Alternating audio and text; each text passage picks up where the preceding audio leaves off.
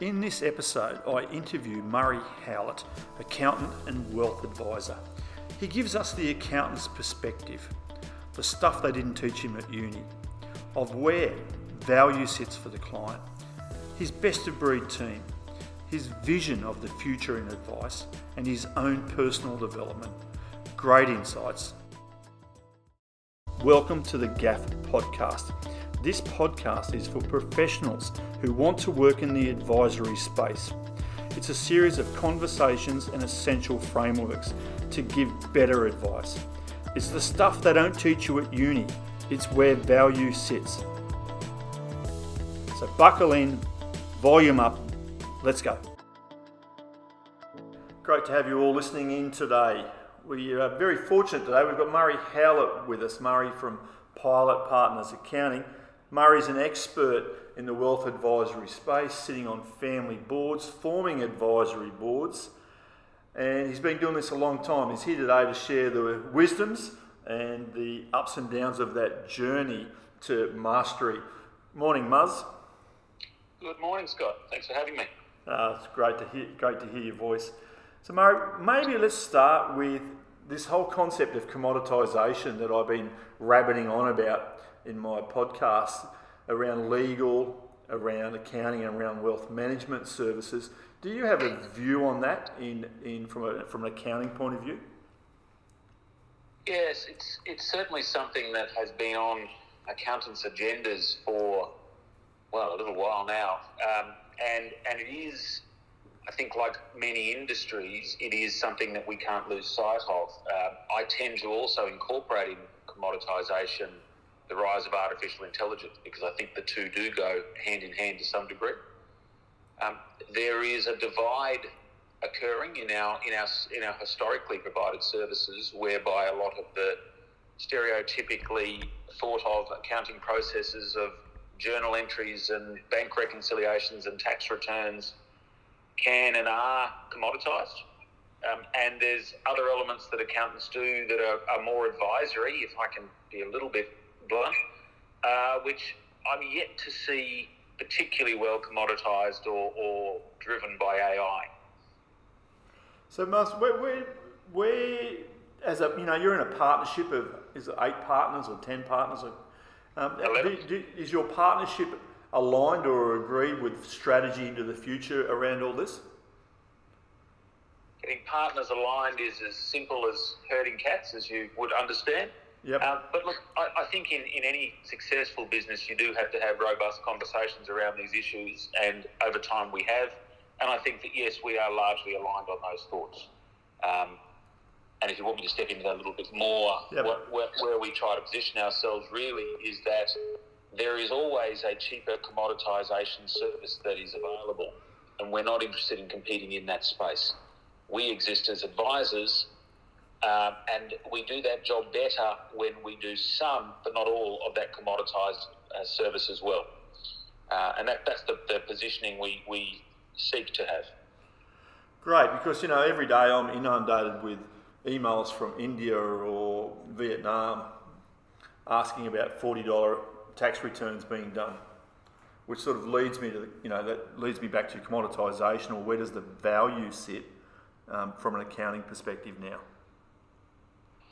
Yeah, I think it's really I say advisory, but what does that mean?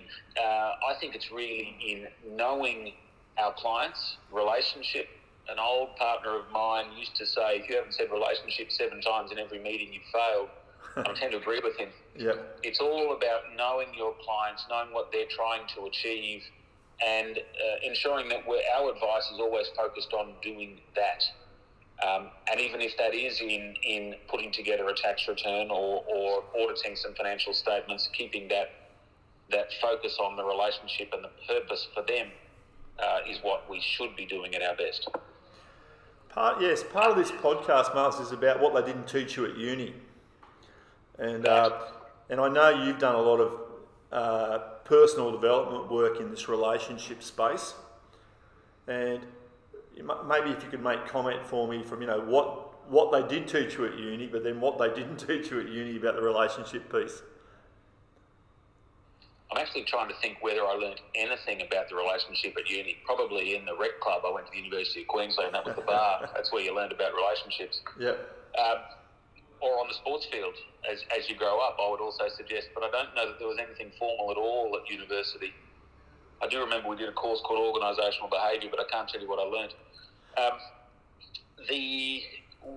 This stuff, I think it is an interesting one because you tend to learn it generally in our industry through making mistakes, through seeing others do it well and imitating.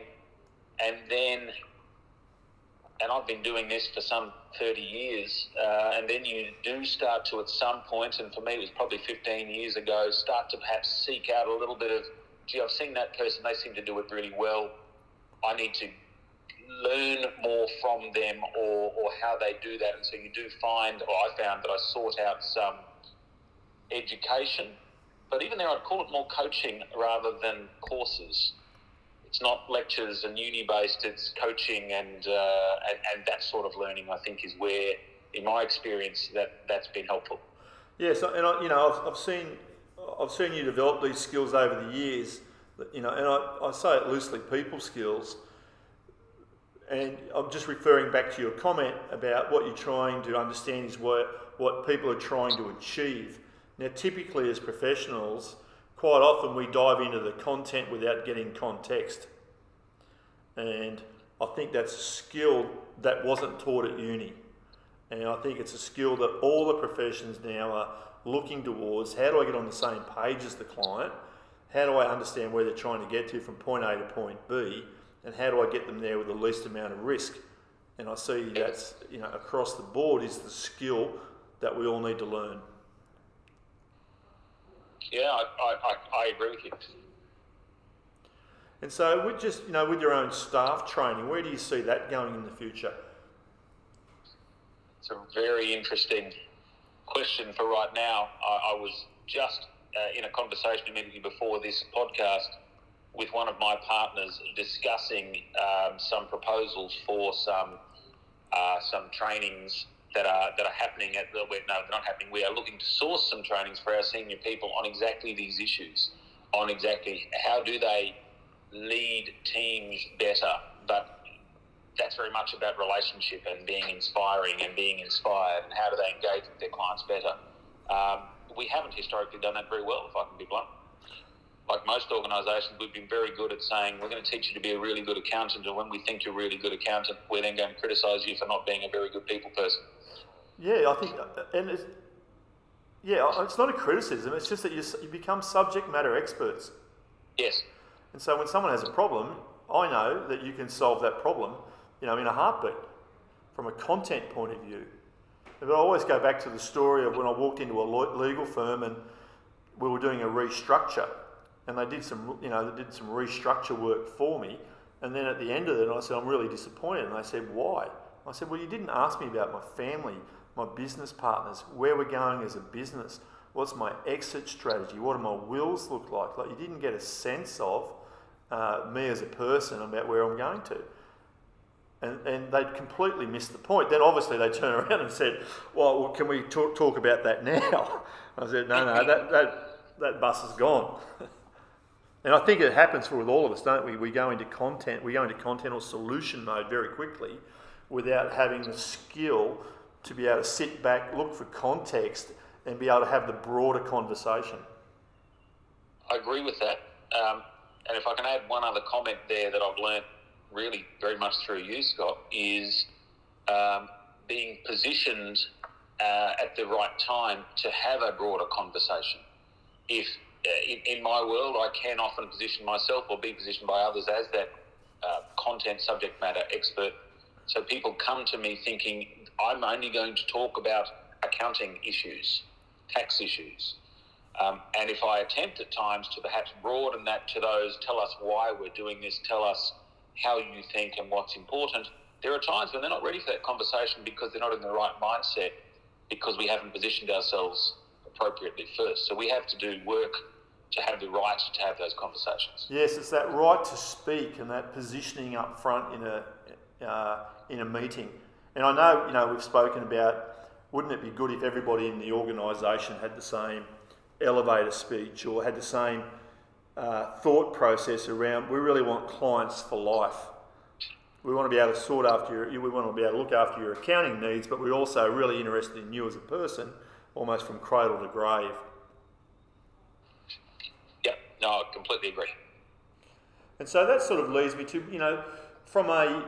what do you think clients value from what you do for them? And I've seen you in action outside of just the accounting phase.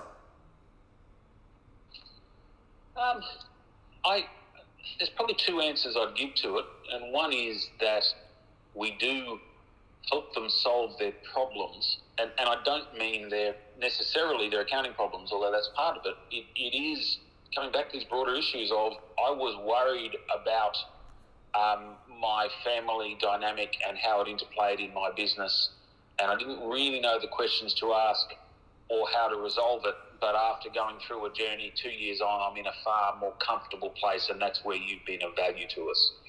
I said there's going to be two things, and that's that I've lost track of the first one. That's right. So how did you broach that with a client to start with? Well, and that's the challenging part, is having to have, that particular example I'm thinking about is one where you've been involved, Scott, where I struggled to flag it with the client, even though I knew it was the issue, because that positioning piece and that right to speak had not been well played. I needed, in that instance, to bring somebody else in, differently positioned, to ask different questions and have different conversations to allow any traction to occur. Because the historic relationship with that client was a subject matter relationship. Oh, there you go. And so that's a great segue for me, Murray, into just this concept of building a best-of-breed team around yourself, but also around your clients. Yeah. I cannot... I just can't say how important I think that is to our business. And also to achieve those outcomes for clients we talked about, where we are actually helping them to achieve solve their problems, because they're not all accounting problems, they're not all wealth problems. And so how do we go about that? The best answer I've really got is that over a career, you get opportunity to work with different people. As you work with different people, you get to understand how they think, what makes them tick, and whether they're able and willing to be a collaborative on the same journey. And if they are, then there's real opportunity. They've got to be good at what they do. They have to be the subject matter expert. But there's real opportunity to grow each other's businesses concurrently. That's a good point. What I see happening out there is that if you've got $100 million plus in assets, you're a single family office. But for a lot of us, we work in that $5 million to $80 million space, where you're either a virtual family office or a multi-family office, which means you need to surround yourself with the other subject matter experts, but be able to work collaboratively for the outcome for the client. Yes. Whereas in the first one, you're just going to employ your own accountants, lawyers, advisors, counsellors, etc. Whereas in the market space we typically work in, you and I, it's so vitally important to have that best-of-breed team around you. I completely agree. And if I can just make one other comment that I see as really critical in that space, is that for that best-of-breed team to work together, it is about collaboration. It's also about leaving the egos at the door. Again, if I can tell a little story, there's a lawyer I do a fair amount of work with, and he and I were both advising a professional firm about possibly some restructures or some other changes they were bringing. And I spent about half an hour chatting about the legal issues, and he was very, very kind in letting me do so before chiming in right at the end and saying, well, I agree with the vast majority of what you've said. And it wasn't my wheelhouse, but at the same time, we knew each other, we knew how we worked, we knew the client, and I had the stronger relationship, and it just made sense for me to lead those conversations. A different lawyer in that room may well have got their nose out of joint with the way that conversation went, but at the end of the day, he got the job, and the client's happy. Yeah, that's a really great point around leaving the ego at the door and the value then that comes from the education that over time, I know that, if I'm in the room with the right lawyer or someone like yourself, that over time I start to pick up the nuggets of gold, and maybe vice versa. And then it doesn't really matter when we're sitting in front of the client. We don't need to try to outgun each other. We're all sitting there with a common context. Then it's easy to say, but it's hard to do. It does take time. And again, it's relationship with those people to know that it is a safe environment to raise an issue and have them say, actually, I think that's a bit flawed in this instance because, and that being okay. And Murray, just on building your best of breed team, did you have a formula for that, or it was just a bit of a spray and pray? How did that work for you? It's a bit of both, I would say, Scott. It sort of starts with a bit of spray and pray in a sense of just getting to know different people, and we're always interested in meeting new players, getting to understand them, and you never really know when you start how they're going to be. But the other side of it is, where the formula comes in, is having a conversation at the appropriate time to say, this is how we need to play with our collaborators. These are the rules of engagement. There'll be opportunities to work together. We need to be really transparent and clear on that. And setting that framework at the appropriate time is really, really critical. And just on that, Murray, in terms of time management for you in a week, we've had Paul Crane on the podcast talking about red, blue, black. Yep. In terms of, if you remember red, blue, black. I do. Black being the development for the business. How much time would you spend typically in a week on black activity? I would say it would be 50 to 60% of my week. Oh, wow. That's a high amount. And if over the course of your career, how would that have changed? Oh, significantly.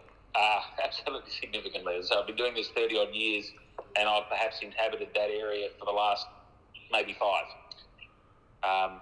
And a little bit of that is also, I am in a partnership with 11. I'm one of 11, and I probably spend more time in black than most of those partners. It's one of my roles here. It hasn't always been the case, and it won't be the case for some of those other people, perhaps at all, or certainly for a while. So typically, what activities would fit into that black activity, black scheduling for the week for you?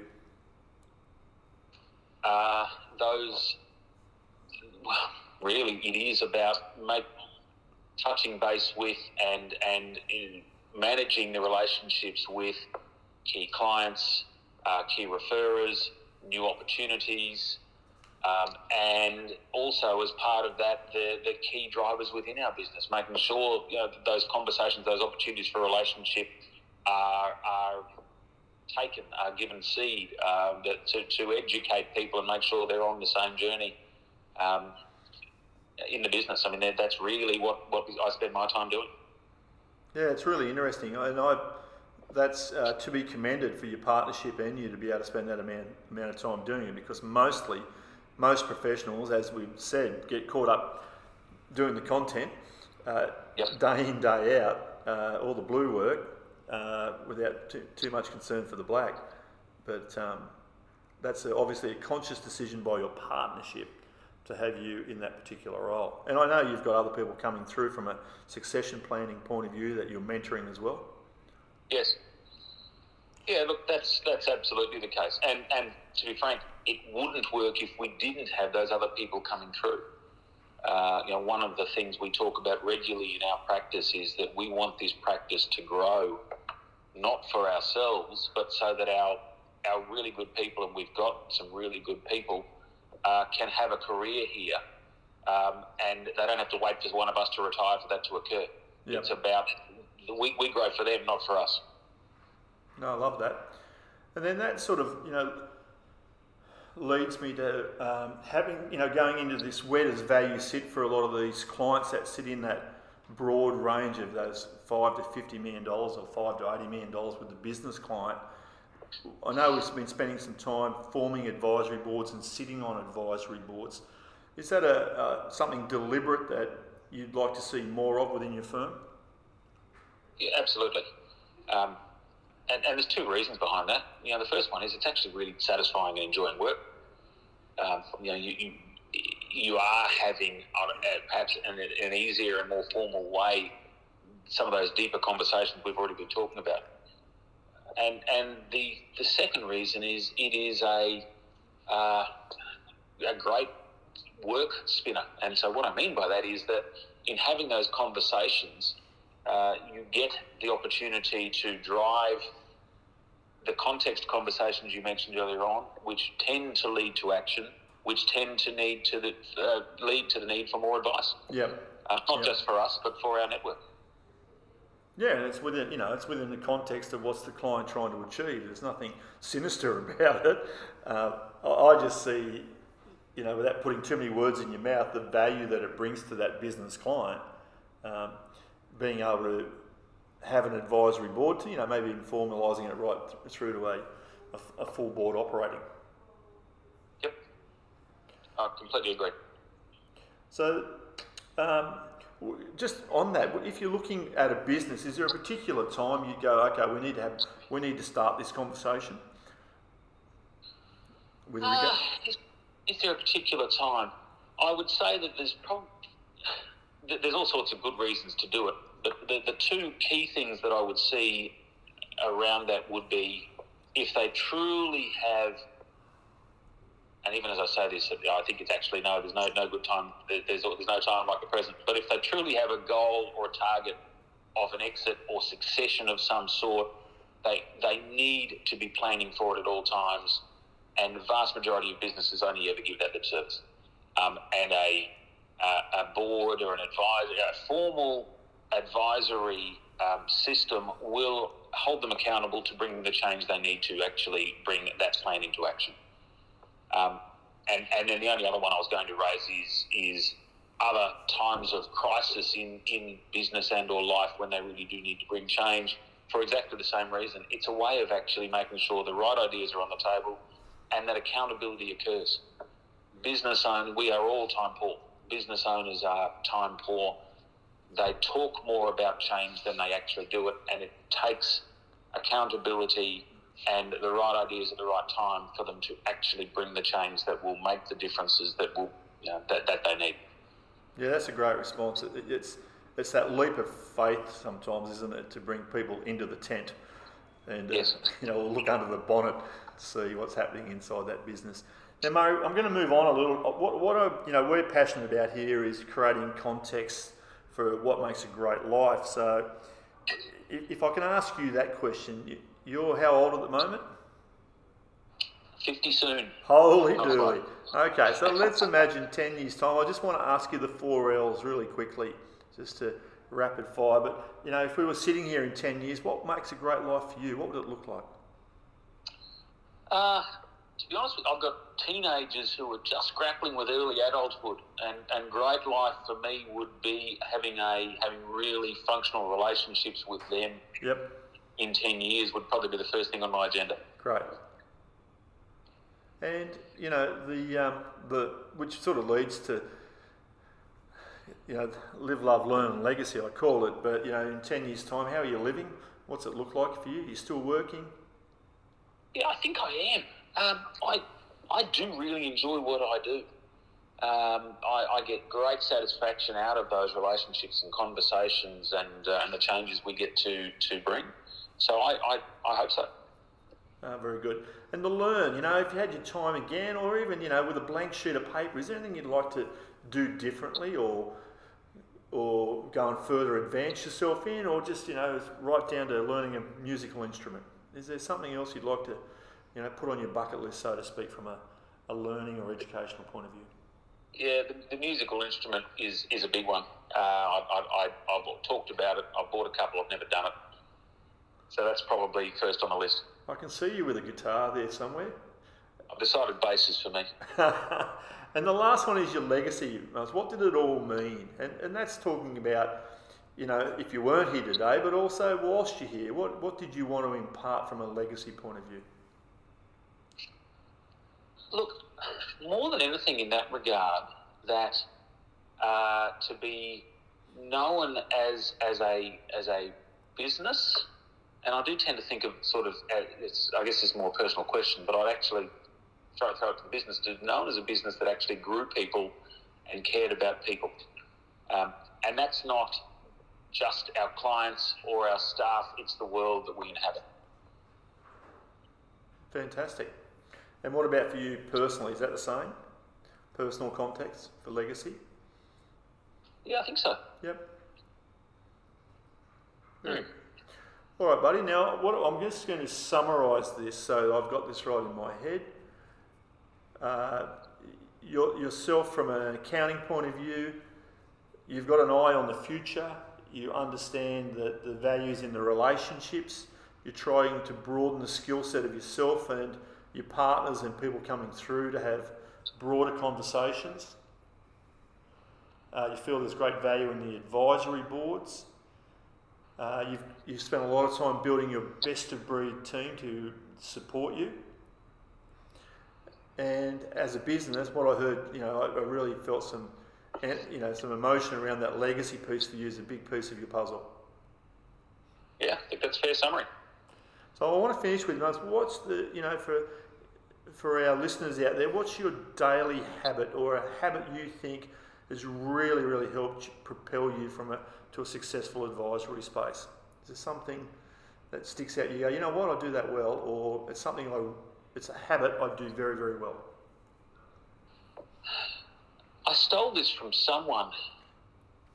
It's probably Brian Fitzpatrick, but I might be misremembering. Give him credit. Okay. Which was to make time every week to just be away from the office without an agenda and a blank piece of paper for about an hour, perhaps even more. And I find that's when the